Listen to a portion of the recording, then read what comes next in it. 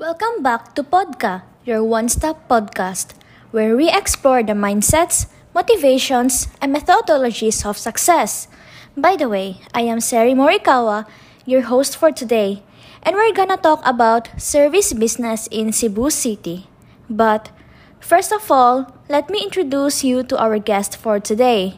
He was among the top awarded CEO of the year, the expert in hotel and restaurant industry. Please help me welcome Mr. Clariza.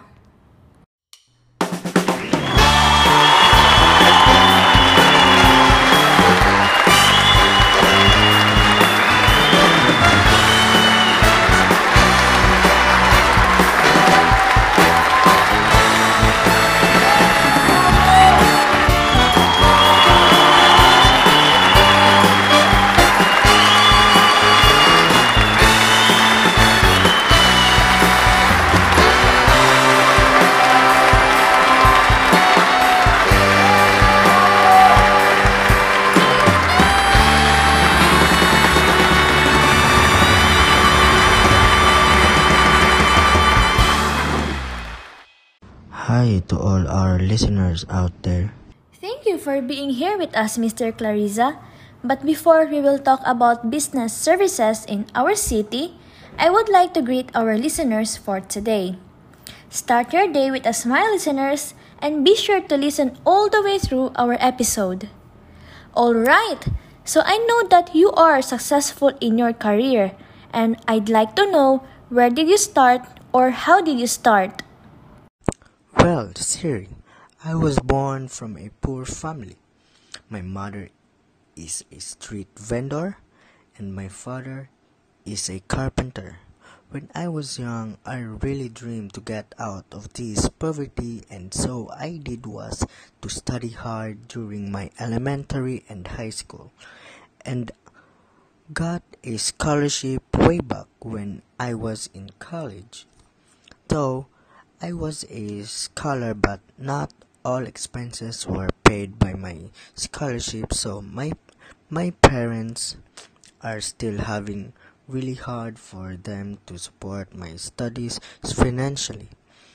So what I did, I worked to several establishments, and I worked as a fast food crew, a waiter and janitor, and I got humiliated everything, especially to my classmate because of having that work, but I chose to ignore them because for me I need to do this.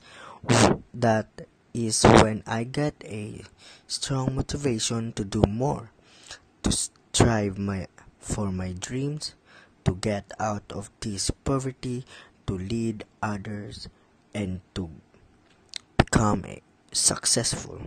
Wow, your success is not easy. So, talking about service business in our city, how did you start working from that?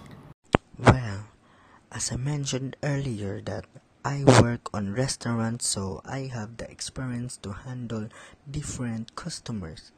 I work on them together with the right values and attitude, and I'm glad that my managers saw that potential in me, so I got promoted. That time, I was able to see the things that needed changes in my company, and they let me handle those things. Gladly, I was able to do what I want for the company, and the rest follows. Got promoted to CEO. Okay, so working as a CEO right now, what are these services that your business offers? Usually, when we say service, it is most often an intangible product. You offer service to someone who needs it. Service is not only limited to hotels, restaurants, but it can be in simplest form of service, like doing your nails in salon, having your laundry done, or maybe getting your car fixed at home or in somewhere else. So, what do you think is the possible downside of your business? Well, I think based from my experience, service is an intangible product, so it's hard for us make track of possible inventory. Another is we invest in people. We train them and it takes time for them to master their job, and we do not know if they stay in a specific company for so long. So if we lose our trained people, it is like losing your investment. Alright, so having service business is a huge impact to our government and people. And we know so much about giving service as a business. Again, thank you so much, Mr. Clarissa, for being here with us, and we feel great to have you here. I end our talks here, and this is Sari Morikawa, your host. Bye!